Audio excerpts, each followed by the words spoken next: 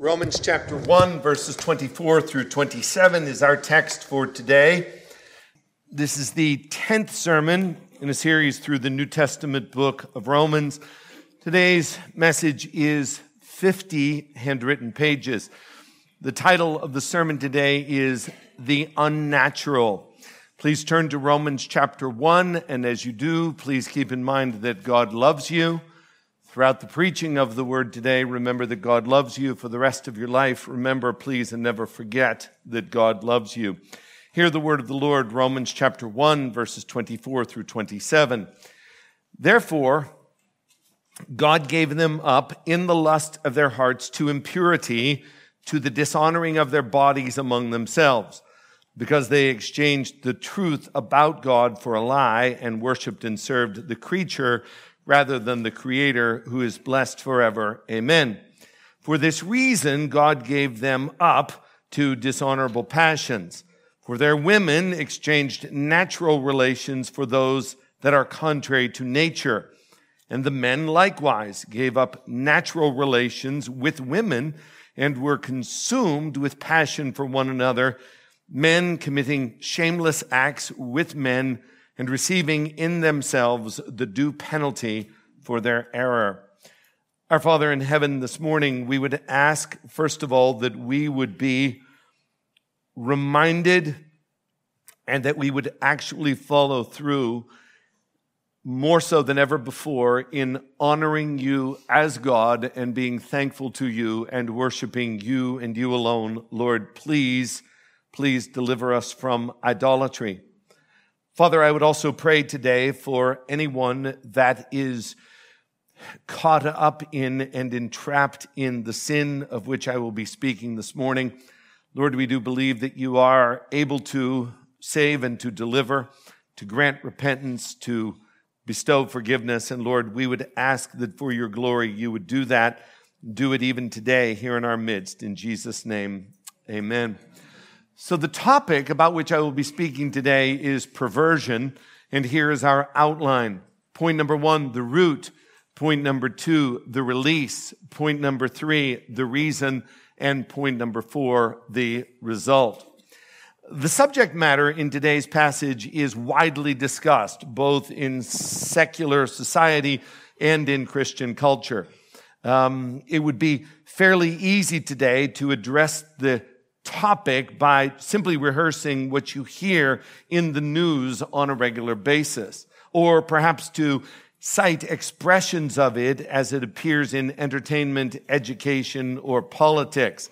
We could spend a lot of time this morning talking about pronouns, the rainbow flag, or legislation, and perhaps those subjects are worthy of our study. But our approach today is going to be different. I'm going to do the best that I can today to stick to the text of Scripture in Romans 1. I am not going to approach the subject of perversion with a what's wrong with these people and rant about how God hates them and we should too.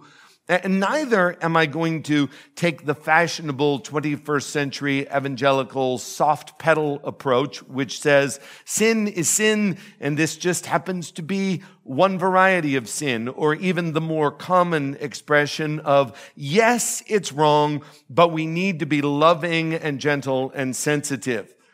I have found, usually in the sermons or books, which so heavily accentuate gentleness and sensitivity, that they never actually get around to the yes, it's wrong part of the analysis. So today, I am not denying God's disapproval of this sin and his wrath against those who are engaged in it, nor am I denying the need to be compassionate and gentle and loving. I'm simply saying that if we stick today to the text of Scripture, as Paul wrote it in Romans 1, 24 through 27, we will not be led to either one of those extremes, and neither will we be brought to a middle ground. Rather, what will happen if we stick to the text, you will see that we will be led to worship God and to serve him with all of our hearts. You will see that there is no room in this text today to look down upon or to hate or to make fun of or to belittle or to think yourself better or superior morally to those who are enslaved in this perversion. Likewise, I think if we stick to the text, you will discover that all of the compassion and gentleness and sympathy in the world will not address the deep-seated problem as described by Paul in these verses. All that to say, do not approach the subject with a preconceived idea. Listen, please, with an open mind and an open heart, and allow the text of Scripture to shape your understanding. We are studying the New Testament book of Romans. It was written by Paul roughly in AD 57. His main goal in writing the longest letter in the New Testament was to clarify some problems and misunderstandings between Jewish Christians, which would make up the minority of the church at Rome, and Gentile Christians, who made up the majority of Christians at the church in Rome. But before he gets to that topic, he first has to establish his own credibility, and the way that he establishes his credibility is by thoroughly explaining the gospel, which he does in the first 8 chapters of Romans. We so far have covered 23 verses in chapter 1, and in these 23 verses, we have learned a lot about the gospel. For example, we have learned that it reveals the righteousness of God in that all who believe the gospel of Jesus Christ will be saved. The justified one by faith is saved. It also, I think, is very important and very pertinent for reasons of hope and life to those who would be listening to this sermon, to accentuate the fact that this passage, which we are dealing with today, falls within the parameters of Paul explaining the gospel and our need for the gospel. And therefore, it stands to reason that since these verses are included in Paul's description of the gospel, it would stand to reason that those who are hearing this, even if they have fallen into this sin, are candidates to receive and to be saved and helped by this gospel. Now, I am sad to say up front that there will not be a lot of hope or gospel or Jesus in the body of the sermon. That's because I'm going to just be sticking to the text. However, hang in there, spoiler alert, stay with me until the end, and you will see a beautiful expression of the love of God in Christ at the conclusion of the sermon, and that will, of course, come from the gospel. But for the next 55 minutes, this is going to be very dark. The last time that we were together, we looked at verses 18 through 23. In them, we saw the unveiling of God's wrath against ungodliness, and ungodliness is sin which we commit against him. And we looked at God's wrath against unrighteousness, and that is how we sin against one another. So not only are we ungodly and unrighteous, but we learned the last time we were together that we do everything we can to suppress the truth of God. Most commentators think that this section that we're looking at right now, in its placement in the book of Romans, is focusing primarily upon Gentile sins or Gentile patterns of sin. And I think that they are right, because what follows is not a description of Jews who already have the law of Moses, but it is a description of Gentiles who have not yet received any information about the Almighty, or at least written information about the Almighty. But it still applies to everyone in that Paul says that everyone has enough information simply by looking at nature to know that God exists and that he is infinitely powerful and infinitely brilliant. There's not enough information there for them to be saved. But this information does leave them without excuse because his existence is clearly revealed. But here's what sinful people do with that information, even though it is clear. That is, they do not want to acknowledge God, and they don't glorify him or honor him, and they are not thankful to him. So at this point, what I have to do in my introduction here is I have to interrupt myself and say, let's get started with today's text on the subject of perversion, which brings us to point number 1, the root. Where does it, that is, this sin of perversion, stem from? Well, our text gives us a clue in the first English word found in verse 24, and that is the word therefore. You cannot start a discussion with the word therefore. The word therefore implies previous communication. So what we need to do is find out what the word therefore is there for, and we have to go back for just a moment into the previous sermon, into the previous text, and note what was going on, especially in verse 21.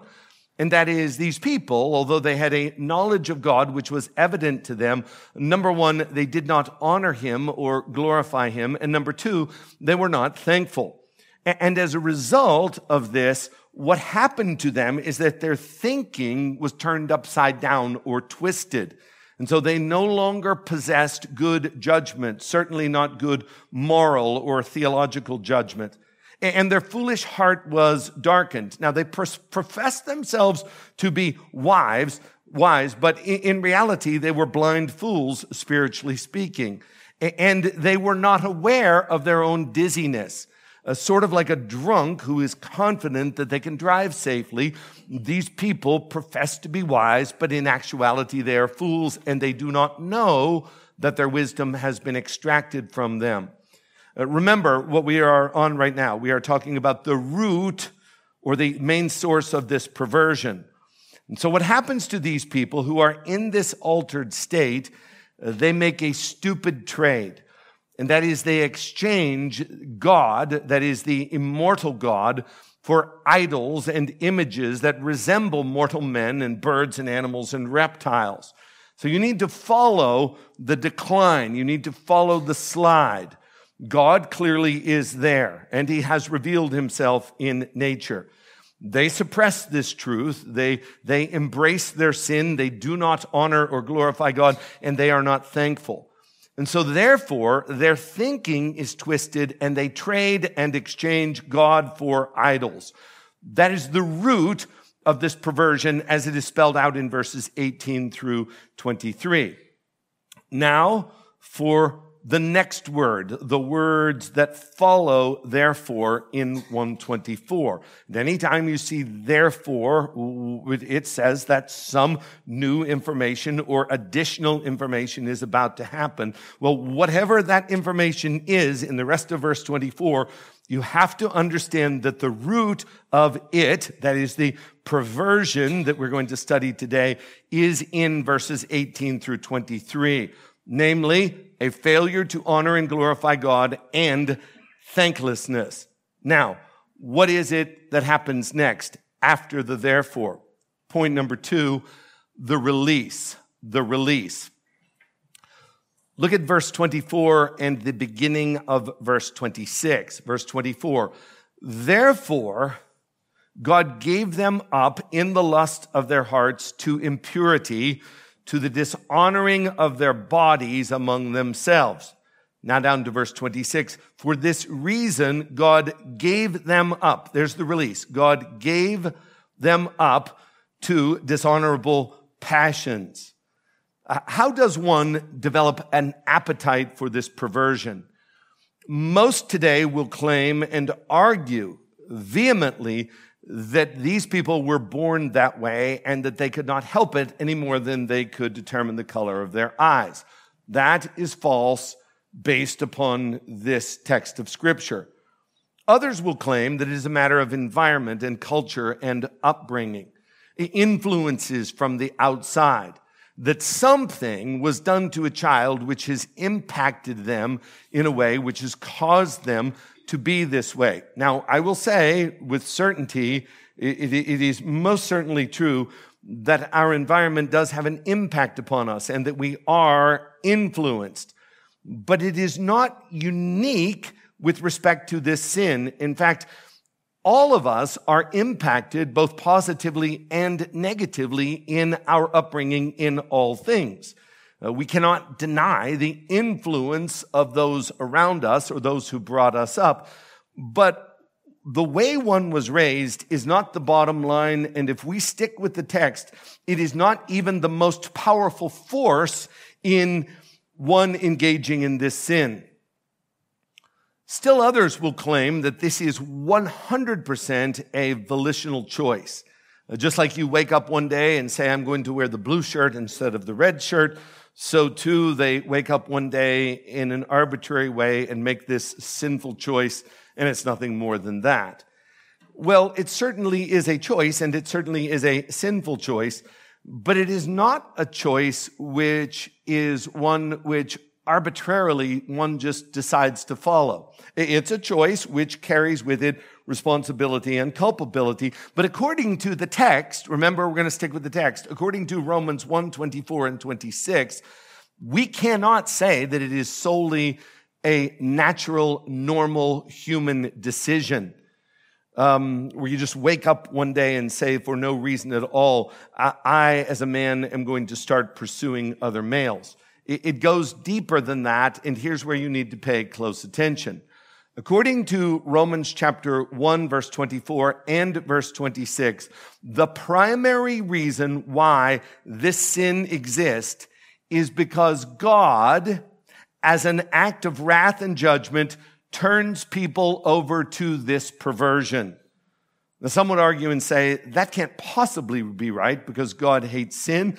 And James chapter 1, verse 13 says that God cannot be tempted with evil, and he himself tempts no one. And I would say, amen, hallelujah, that is correct. But if you read Romans 1, 24 and 26, you will note that nowhere in these verses does it teach that God is tempting someone to be attracted to someone else of the same gender. The verses in 24 and 26 say, God gave them up. God gave them up. And then again, later in verse 28, once again, it will say, God gave them up to a debased mind. Please note, it does not say God gave up on them. Rather, it says he gave them up. Literally, it means he handed them over. And what this is, it is a play on words which envisions someone in the criminal justice system being handed over as a prisoner. Jesus uses this language in the Sermon on the Mount in Matthew 5:25. Jesus says, come quickly to terms with your accuser while you are going with him to court, lest your accuser hand you over. That hand you over is the same language as gives you up or gives you over or releases you. Lest your accuser hand you over to the judge and the judge to the guard and you be put in prison. Frequently, the whole idea of giving someone up or giving someone over or releasing that person, it appears in the Old Testament. Usually it is in a military context. So, for example, in Genesis chapter 14, when Melchizedek is blessing Abram, he said in Genesis 14:20, blessed be God Most High who has delivered. In the Septuagint, that word delivered means given them up or releasing them or giving them over. God Most High who has delivered your enemies into your hands. And so just as God gave up or gave over or released the wicked kings into the hands of Abram, so too God, in an act of wrath and judgment, gives these individuals up. He hands them over. He releases them from his protection and from his restraining grace. Which begs the question, to whom or to what does God release this person? In other words, he gives them up to what? Is it to the devil? Well, not according to Romans chapter 1. Is it to a progressive society? Nope. Is it to the educational system which promotes this lifestyle? Not at all. Is it that he gives them up to other wicked, twisted people who will influence them to do wrong? Not at all. It's none of that. In fact, it is far worse. Here's what God does, according to Romans 1:24. God hands you over to you. God hands you over to you. That is the release. Therefore, God gave them up in the lusts of their hearts. of their hearts, to impurity, to the dishonoring of their bodies among themselves. Now, in verses 26 and 27, he's going to define what the impurity is and how exactly they dishonor their bodies. But for right now, it's important that you see that the source of this sin is not society. It is not your upbringing. You were not born this way. It is not the media. It is not your education. You didn't just wake up one day and make this choice naturally to select this perversion. But at its very heart, it is God removing his restraining hand of grace and giving people up to themselves, releasing them from his grip of love and protection, turning them over to their own wicked hearts. And this sin only happens when God himself abandons people. Now, there's a debate among commentators, and I think it's a worthy debate as to whether or not this action of God in giving them up or giving them over is active or passive. There are many who will argue for God being passive in the process. They will put it this way. For example, Chrysostom, who died in the year 407, a prolific preacher, said, God left them to their own concoctions. Or St. Augustine. Who doesn't respect St. Augustine? He argued for a passive approach. Augustine, who died in the year 430, said, God abandoned them to the desires of their own hearts. Or even more recently, Frederic Louis Godet, who died in the year 1900, comments and says, God ceased to hold the boat as it was dragged by the current of the river. There are others who say, no, I believe God was more active in this process of handing people over. Douglas Moo, who's written a very thick commentary on the book of Romans, and he's living still today, he has another take on the matter, and he says, God does not simply let the boat go, but he gives it a push downstream. Now, I am not exactly sure how active or passive God is in this process, but at the end of the day, it really doesn't matter, because if God is not there, then God is not there. The only important truth to note is that God is no longer at work in restraining the passions of these sinners. They are on their own. They have been left to themselves. They chose not to honor God nor to be thankful. That's the root. And in response, what God has done is he has released them.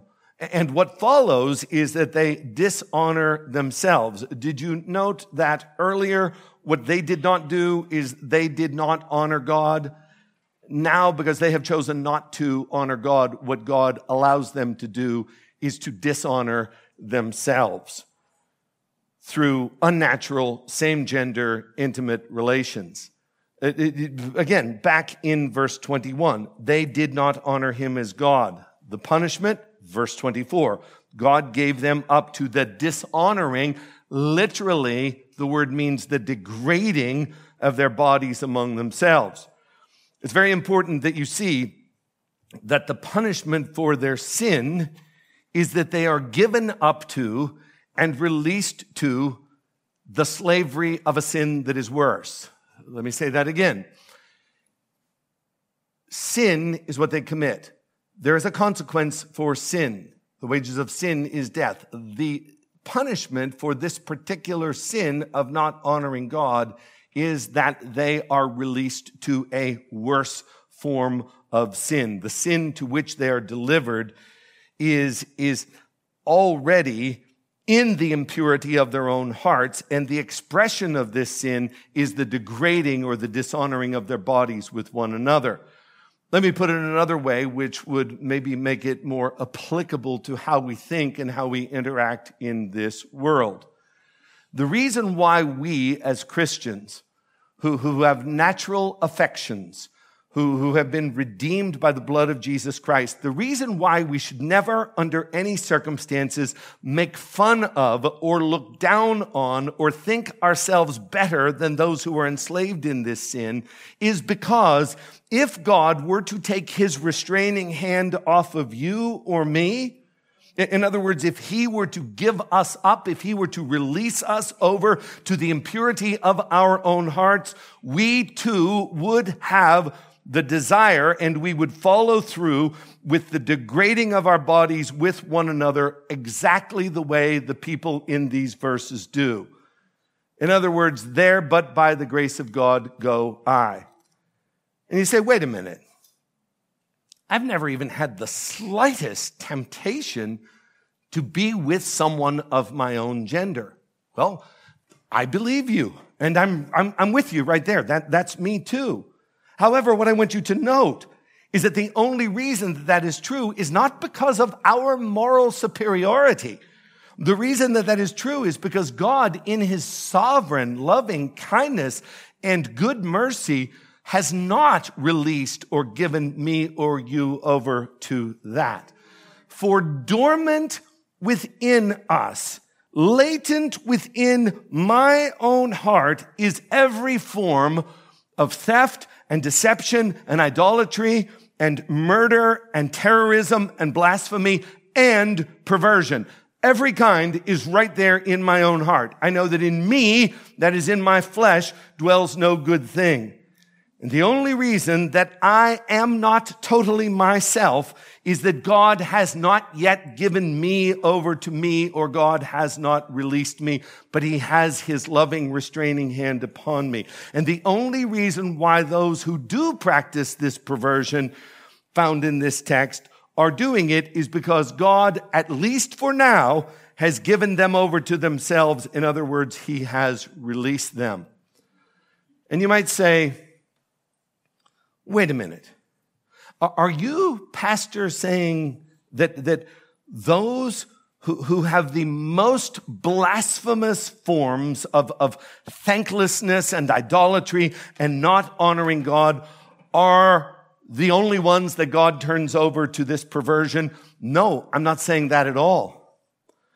I'm saying that God is sovereign and he does exactly what he wants to do. And he is a God of sovereign mercy. And I am saying that there is none righteous, no, not one. And there is no one who in and of themselves is deserving of being held back from this sin. And God would be justified to release all of us to ourselves, even as he did in the city of Sodom. You understand what God did in Sodom? He withdrew his hand of sovereign mercy and restraint from all of the men of that city. Friends, if God withdrew his hand from us, we would all be in that state. There is none righteous, no, not one. Because no one has honored or worshiped God adequately. We are all idolaters. No one has been sufficiently thankful. We have all dishonored God. But in his sovereign mercy and his common grace, he does not release or give up every idolater, but he certainly has the right to do that. And we have certainly earned that. And ironically, since the Garden of Eden, there's only one thing that we have ever wanted from God. You know what it is? We want him to leave us alone. That's what we want by nature. Every time you commit a sin, what you are saying is, God, get out of here and leave me alone. Leave me to myself. And the bottom line of understanding this perversion is that what God is actually doing is he is granting that request. He is leaving that person alone. God is backing off and letting a person be all that they themselves are in the depths of their depraved hearts. You see a child who's running around, who is misbehaving, and although that child might be an annoyance to you and you might be somewhat perturbed with the child, if you're thinking through it properly, what you are saying to yourself is this: does the child have any parents? Or are they just left to themselves? Well, likewise, we see someone who is twisted and away from God's original design, a man who seeks another man or a woman who seeks another woman.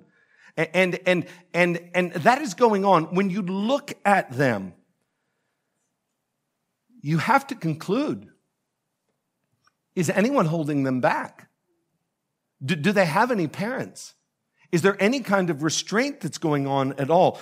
When you see that kind of perversion going on, there are a lot of conclusions that can be drawn, and most of them are false. Even within Christianity today, most of them are false. But here's what we do know with certainty to be true, and that is a very serious and very dangerous thing is happening, and that is that God, for now, has removed his loving hand of restraint, and to some extent, he is demonstrating his wrath and his judgment by leaving that person to themselves. It is the release.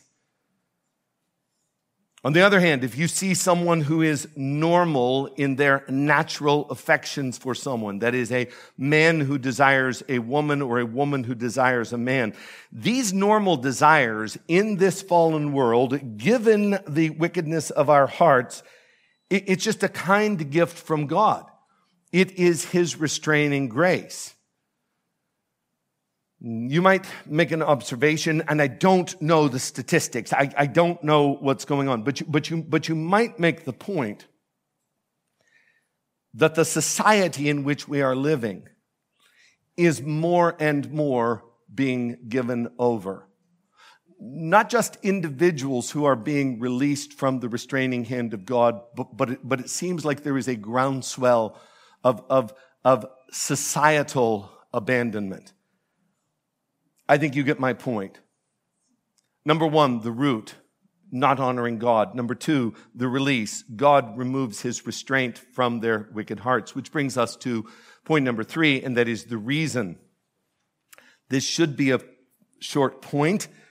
It's not going to be, but it should be a short point because it's almost identical to the root. Look in verses 25 and the beginning of verse 26. Why? Well, I'll tell you why. Here's the reason. Because they exchanged the truth about God for a lie and worshiped and served the creature rather than the Creator, who is blessed forever. Amen. And for this reason, there's the why, the reason. For this reason, God gave them up to dishonorable passions.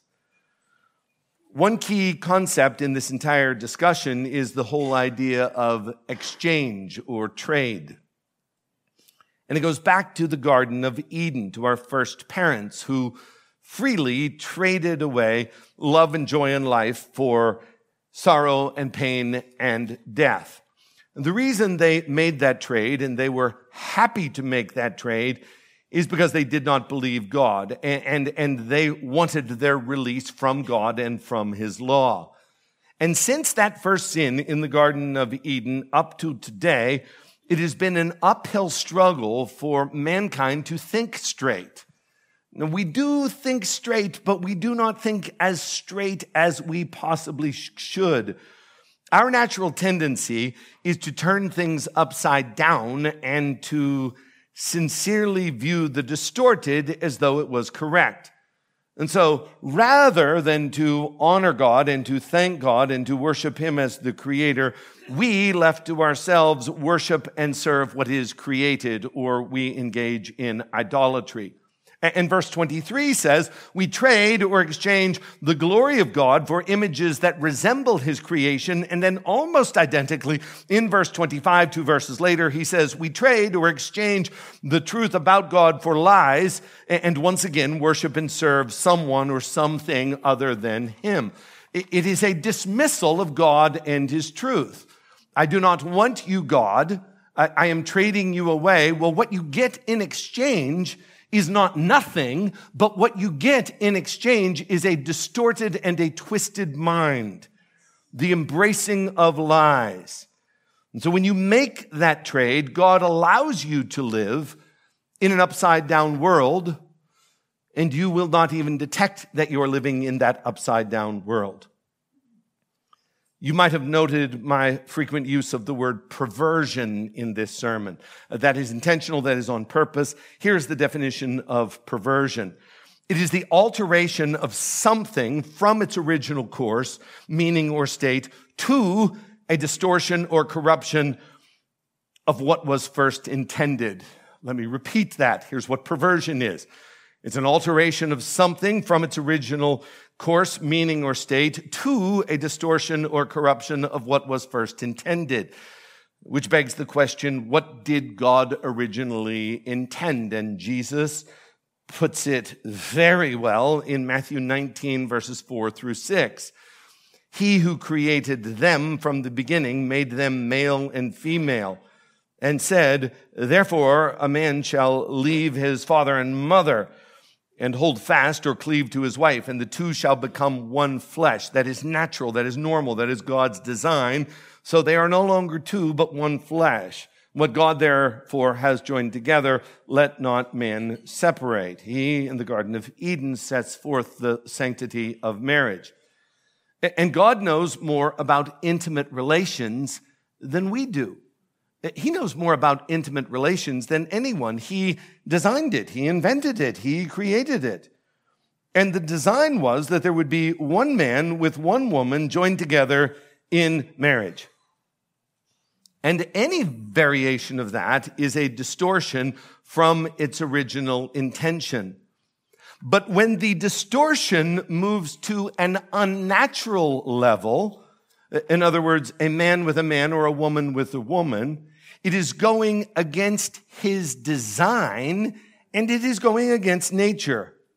A man with a man, or even a man who wants to be with a man, or a woman with a woman, or even a woman who wants to be with a woman, that is an upside-down world. It is a perversion of God's original intention.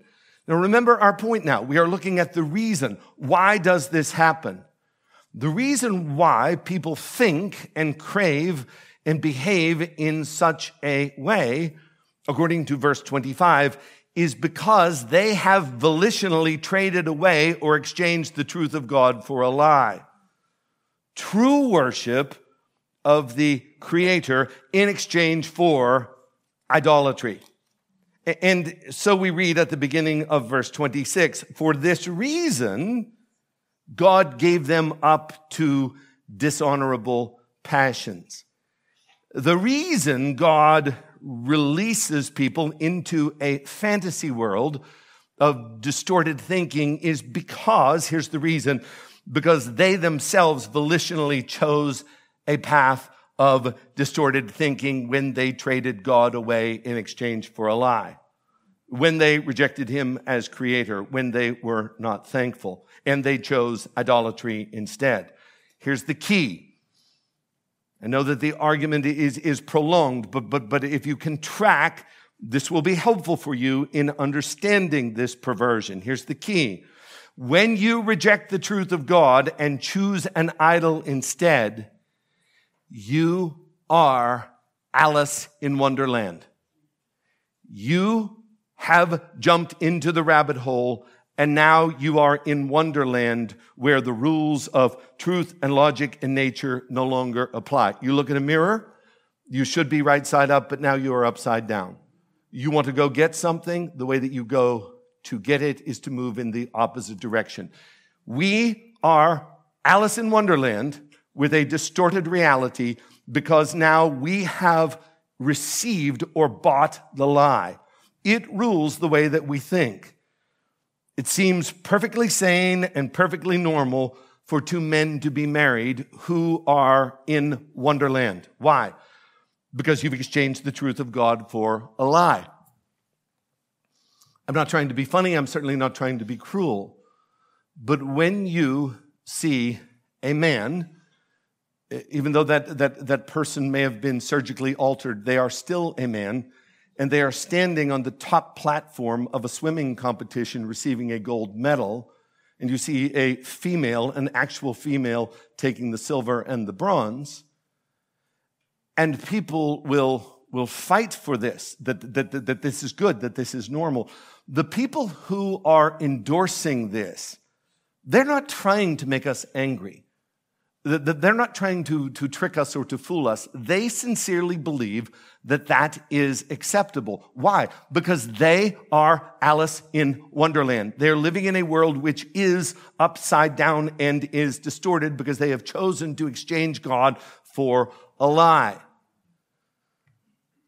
You would say, well, isn't it just sane? Isn't it just common sense that you would think that, like, if there is a bathroom, that bathroom would be gender specific? Those that say, no, I think a bathroom is a bathroom and anybody can go in there and you can go in there together with people that are like you and people that are not like you. They're not doing this in order to make us mad or just to get under our skin. They actually believe that that is normal. Why? They are Alice in Wonderland. There is a distortion, there is a turning upside down of the world. And so whether it is God standing by and allowing the boat to drift off, or whether it is God actually giving the boat a push, it really doesn't make any difference. The point of it is that the truth of God is no longer there because God is no longer there. And the voice of truth is either absent or very, very faint. And all of a sudden, Alice, the room and the world is upside down. God says, you want to embrace a lie? Have I got a lie for you? Men will be with men, and men will desire men, and women will be with women, and women will desire women. That is the reason he gave them up to unclean passions. And note the strong language. This is really important. The strong language that Paul uses to describe the reason why God should and must be worshiped. Verse 25. God is said to be the creator who is blessed forever. Amen. God is the creator who is blessed forever. Amen. Paul is not using this strong language about the glory of God as a doxology of praise for God because his heart at this point is so filled and enraptured with the awe and the majesty of God. That's not the reason he uses these words of greatness concerning God right now. Paul is going overboard and being almost sarcastic about the greatness of God in order to express the majesty of God set side by side with the ridiculous, just inaccurate worship of idols, and anybody that would reject God, just the idiocy of rejecting God. But he accentuates who God is in order to accentuate the absurdity of doing away with him and his truth. The unthinkableness of dismissing him in favor of created objects. In other words, do you realize who you have just silenced? He is the creator who is blessed forever. Amen. He made you. He made everything. And he alone is worthy of eternal praise. Amen. So you didn't just diss a mayor or a governor or a president or even a king. You have traded away the truth of the supreme ruler of the universe. And God is not mocked. Whatever a man sows, that shall he also reap. The punishment does fit the crime. When you trade away God for the lie, and you make that distortion of worshiping the creature rather than the creator, he comes right back at you. And he comes right back at you hard. And he says, you want to twist things around? I'll show you how things are twisted around. God is not mocked. You sow the seeds of silencing God's truth, you will reap the whirlwind of God's wrath in the form of being permitted to believe deep in your heart of hearts some really funky lies. Again, verse 26, for this reason God gave them up to dishonorable passions, which brings us to our fourth and final point today. And that is the result. Continuing in verse 26, reading through verse 27. For their women exchanged natural relations for those that are contrary to nature. And the men likewise gave up natural relations with women and were consumed with passion for one another, men committing shameless acts with men and receiving in themselves the due penalty of their error. Note, please, that the women are mentioned first. Perhaps the reason that Paul does this is that he is drawing a parallel between what is happening here and what happened in the Garden of Eden, where truth was first exchanged for a lie. I think a further proof that Paul might be trying to put a Garden of Eden parallel here is the fact that in the Greek language, Paul does not use in Romans 1 the normal words that he would use for man and woman. Rather, he uses the words which are in the Septuagint, going back to Genesis 1:27, referring to male and female. But regardless of why the ladies are mentioned first, it's clear that both men and women are engaged in this sin and are both guilty before God. And that the sin of the woman is as the sin of the man, as evidenced by the word in verse 27, likewise. Notice also in reference to women here, what is stated and in the previous point, and I bring up again now, is that it is unnatural, that it is against nature. These are not societal norms. Someone will try to tell you, listen, it used to be in society that you would have a man with a woman and a woman with a man. That's the way it used to be. Now society has changed, and the norm now is you can do whatever you want. And Paul says this has nothing whatsoever to do with society. This has to do with nature. It is clear from nature, basic biology, reproduction tells you that this is against nature. And remember that nature has as its author and designer God Almighty. But you don't even need a Bible to deduce that this is contrary to nature. Two women can adopt a child, but they cannot have a baby together. Why? Because the relationship is against nature. And as we move into verse 27 to talk about the men, it is equally unnatural. Verse 27, and the men likewise gave up natural relations with women.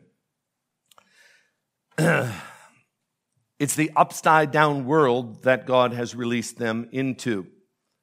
But it's worse than just unnatural. Paul says the sin that God has handed them over to carries with it a base, wicked craving. And this is where it starts to get really bad. Verse 27, the men were consumed or literally burning with passion for one another.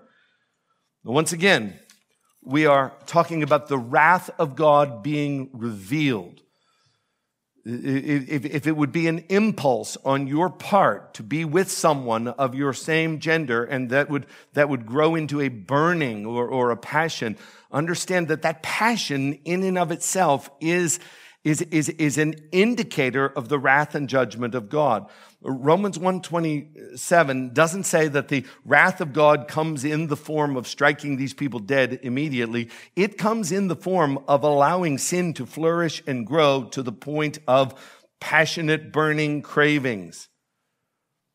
And when a man gets to the point that they burn with passion or desire for another man, that urge is nothing more than the wrath and judgment of God. Sin is the penalty for sin. I am not denying the final judgment of hell, and neither does Paul deny that, because in Romans 2:5, he talks about the day of wrath. What I'm doing is simply sticking to the text and telling you that the sin itself, in and of itself, is the wrath of God. We read two frightening verses in Psalm 81, verses 11 and 12. But my people did not listen to my voice, God says. Israel would not submit to me. So I gave them over to their stubborn hearts to follow their own counsels. You don't want God giving you over to you. Now, today I have mostly been talking about them as if no one here in this room has experiential knowledge with this perversion or the desire for this perversion. But in a room this size, my guess would be that there would be some here today who are living in, or at least they have a desire to live in that upside-down world of perversion. And as you well know, you are not going to be helped by Christians belittling you. And as you also have discovered, you have not been really helped by Christians coddling you or being sympathetic to your lifestyle. You have an unnatural burning or passion, and you don't know how to shake it. And maybe you don't even want to shake it, and the fact that you do not want to shake it is even further evidence of your distance from God and your release from Him. But whatever the case, based upon the text today, it really makes no substantial difference how you are treated by your fellow man in terms of receiving help. There's not a man in the world that can help you. Those who slander you do not ease your sinful passion or your burning, or even preachers that get up and are cruel and speak in derogatory ways to you. You know that you are not helped by that, but you also know that those who gently sympathize with you, they do not ease nor can they dissipate the passion or the burning of your sinful heart. This is something that is between you and God, and He's the one who has to help you. And please do not go to Him looking for sympathy, saying, Lord, you know how I struggle, and Lord, you know that this is my bent and my leaning. Friend, God knows that, and the reason that God knows that is because He is the one who released you, and He is the one who allowed you to chase and to catch that sin. And so if you want help from Him, and He can help you, you have to acknowledge that you want out and that He alone can deliver you. And that burning passion is a sign that God is very far away from you and that you are alone and that you have been left to yourself. And this is very sad. This is why we should never look down upon those that are enslaved to this. It is very sad. They need God. You have no one to blame but yourself. And the text goes on to say, men committing shameless acts with men. Thankfully, Paul does not get graphic here or describe it any more than that. I think we know what he is talking about. What I want to stress is the fact that these acts are shameless. Nature will tell you it is shameful. A functional conscience will tell you it is shameful. A Bible will tell you that it is shameful. It used to be in society in the United States of America that they would tell you that this is shameful. There is a justifiable shame associated with this sin. But in order to combat this sin, they treat it not as shameful, but shameless. Man doubles down and goes to war with God. And what is the appropriate and fitting way that it has now been dubbed? It is now Pride. And so we will have Pride Month in June. Oftentimes, the sin of people is described in words which are euphemistic and just errant. But in this particular case, it in actuality is accurate. It is pride. It is, you will not tell me what to do. You will not tell me to keep a lid on it. We are compounding the sin by sticking the middle finger up to God. Not only am I going to do this, but I'm proud of it. Years ago, we spoke of those who were in the closet and they were urged to come out.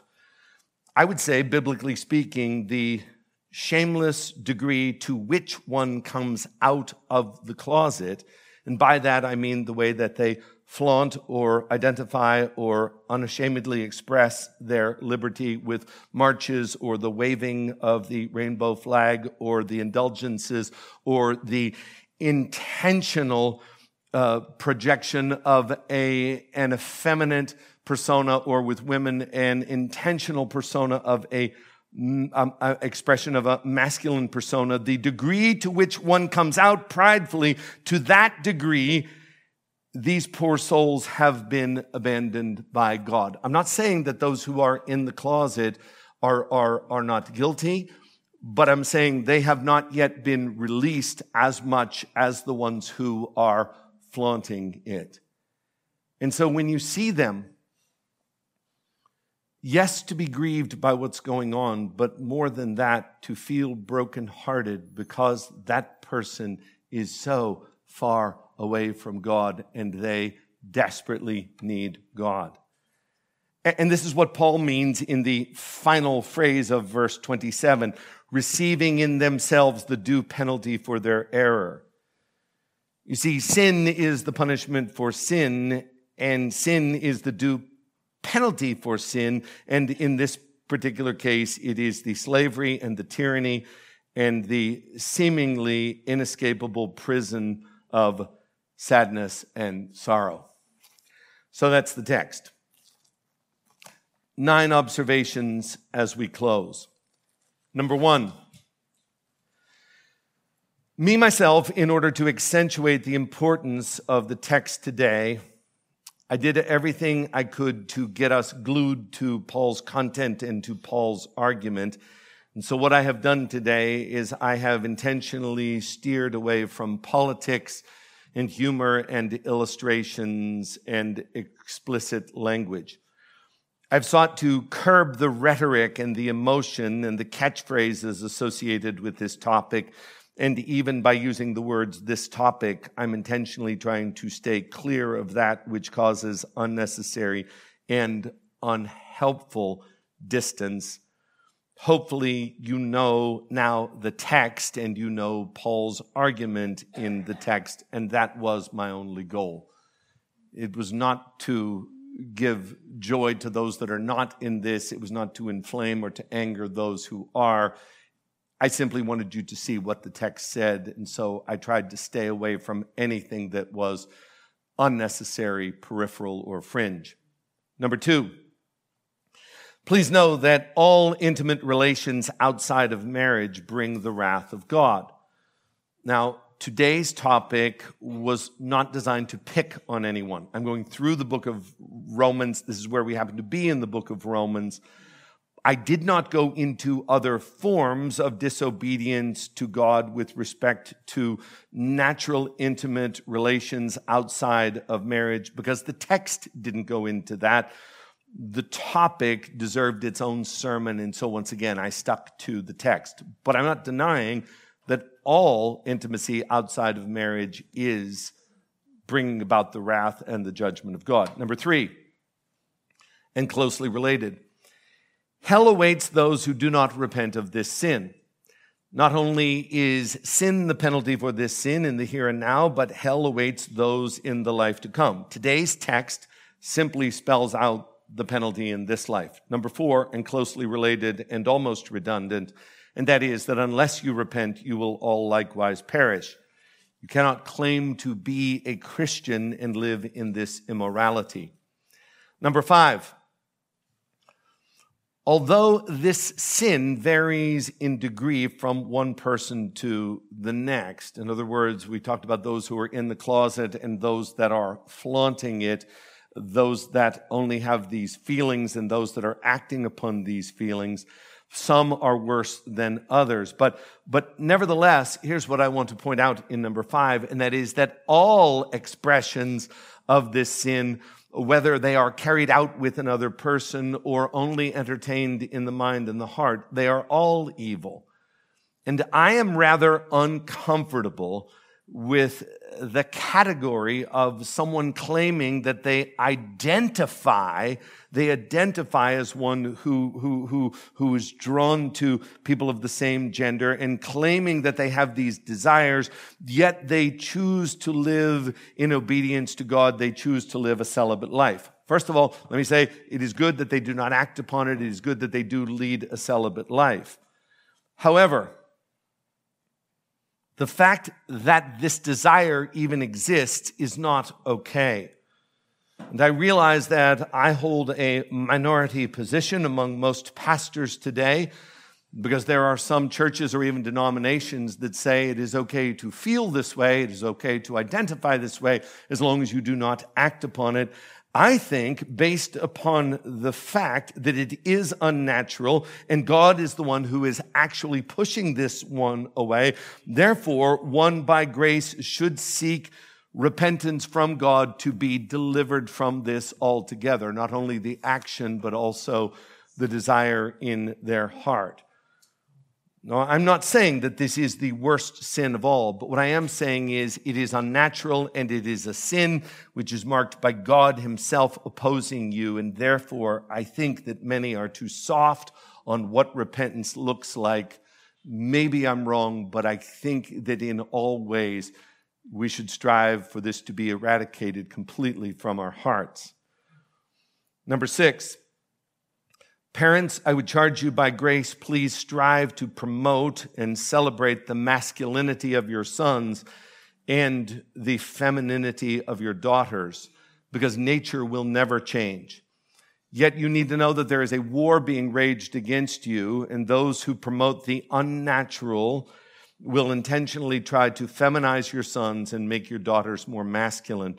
Your job is to protect your children. Number 7.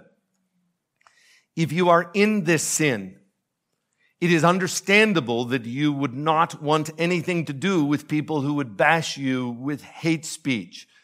I've already told you, and I'm even going to tell you again, that they can't help you, but you know that already. At the same time, here's your application point. If you're in this sin or wish to be in this sin, stop talking to people, especially well-meaning Christians, who will sympathize with you and coddle you and say, it's not that bad. These folks, I'm sure they have the best of intentions, but they cannot help you. So stop talking to them. Stop going to them for comfort and confirmation. Go to a loving, trusted Christian who will be your actual friend and call you to repentance, and who will warn you of the wrath to come, and who will point you to Jesus, who is the Savior of sinners. 2 more. Number 8, go to God. If you are struggling with this sin, go to God, because right now he's the only one that can help you. You may view him as your enemy because he will not condone your sinful lifestyle. He is not your enemy. He is your friend. And might I add, he is the only friend that you have who can help you. And your heart is so sinful and your mind is so twisted, Alice in Wonderland, that what you will tell you is to stay away from God. I'm telling you, he can help you. Go to him. Cry out to him for mercy in the name of Jesus. You say, I don't even have a desire to repent of this sin. Go to God and ask him to restore your senses and to bring you back to a place where you are thinking correctly, where you can exit the rabbit hole and come back into reality. Ask God to help you. He is the only one who can help you, which brings us to the final and the most important point, and that is that the gospel is of first importance. There is hope in Jesus Christ and his precious blood. There have been some who have read these verses and they have felt that God has abandoned them permanently. That is not true, and let me explain to you why that is not true, and it is important that you see this. I know that we've been here for a long time, but you need to get this. There is hope, and that hope is in Jesus Christ, based upon the fact that what Paul says here, he says in a description of the gospel. In chapter 1, Paul is speaking about sin, especially how it is expressed among the Gentiles. When he gets to chapter 2, what Paul is going to do, he's going to talk about sin, especially as it is expressed by the Jews. When he gets to chapter 3, he's going to put these two together and he's going to come to this conclusion, 3:22. There is no distinction. There is no difference between Jews and Gentiles. And then 3:23, which you know all so well, for all, that is both Jews and Gentiles, Gentiles who, as a matter of culture and practice, are involved in attraction and the carrying out of intimacy with one another, all are included in this, have sinned and fall short of the glory of God. Keep reading. 3:24. And are justified. These Gentiles who are engaged in this sin are justified by his grace as a gift through the redemption that is in Christ Jesus. In other words, the sins of the Gentiles, including today's topic, and the sins of the Jews, which are spelled out in chapter 2, make absolutely no difference to God. Jesus Christ can forgive anyone no matter what they've done. Why in the world would Paul, as a description of his gospel, include this sin in here if there was ultimately no hope for these people and they were permanently abandoned? It's just bad logic. It's just bad theology. It's just in no way helpful. No, this is included here because Paul wants to stress that the vilest offender that truly believes that moment from Jesus a pardon receives. There is no difference. All have sinned and fall short of the glory of God.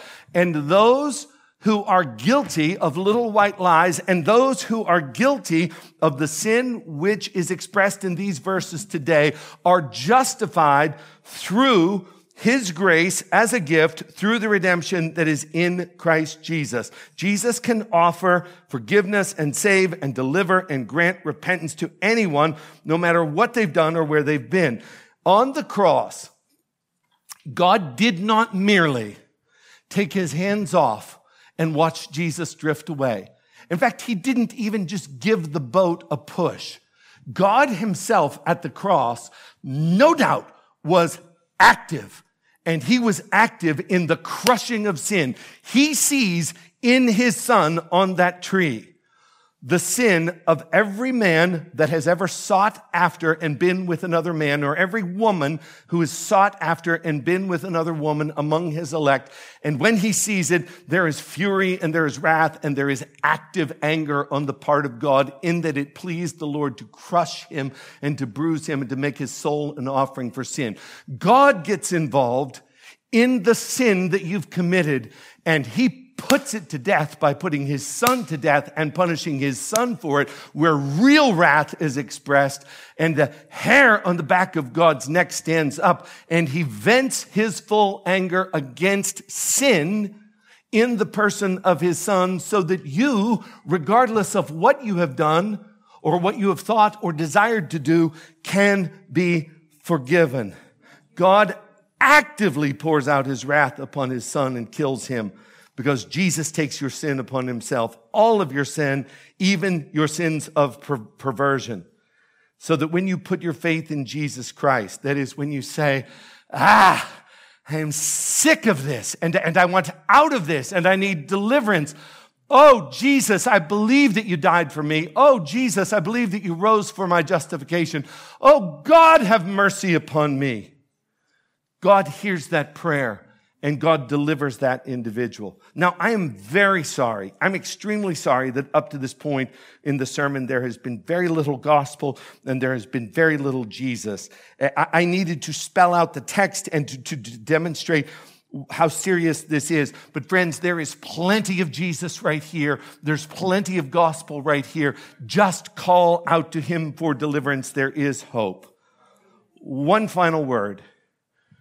1 Corinthians chapter 6, verse 9 says, do you not know that the unrighteous will not inherit the kingdom of God? And then later in that verse, he mentions who will not inherit the kingdom of God, who those unrighteous ones are. And in that list, he mentions those who practice the sin that we discussed today. And then at the end of verse 10, Paul writes in 1 Corinthians 6:10, and he reiterates this, that they will not inherit the kingdom of God. But then we come to verse 11, and ridiculously, in a form of amazing grace, there is something here which makes me want to cry, and it just causes my heart to explode with love for the Lord, because there's something inexplicable here which I cannot wrap my mind about. And it says, and such were, W-E-R-E, not are, but were.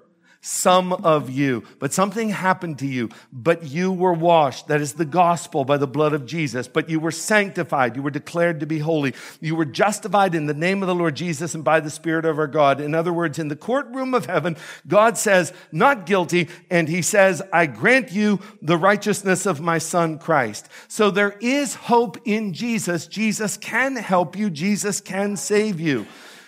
I've said this all day, and I'm going to say it again. You know that you are not helped by people who belittle you, or people who just tell you to change, or people who just tell you what's wrong with you, or are mean or cruel to you. And you know, even though it feels much better, you know that you are not helped by people who coddle you and put their arm around you and say, it's okay, God understands. No, he doesn't understand. It's not good. You're not helped by people who coddle you.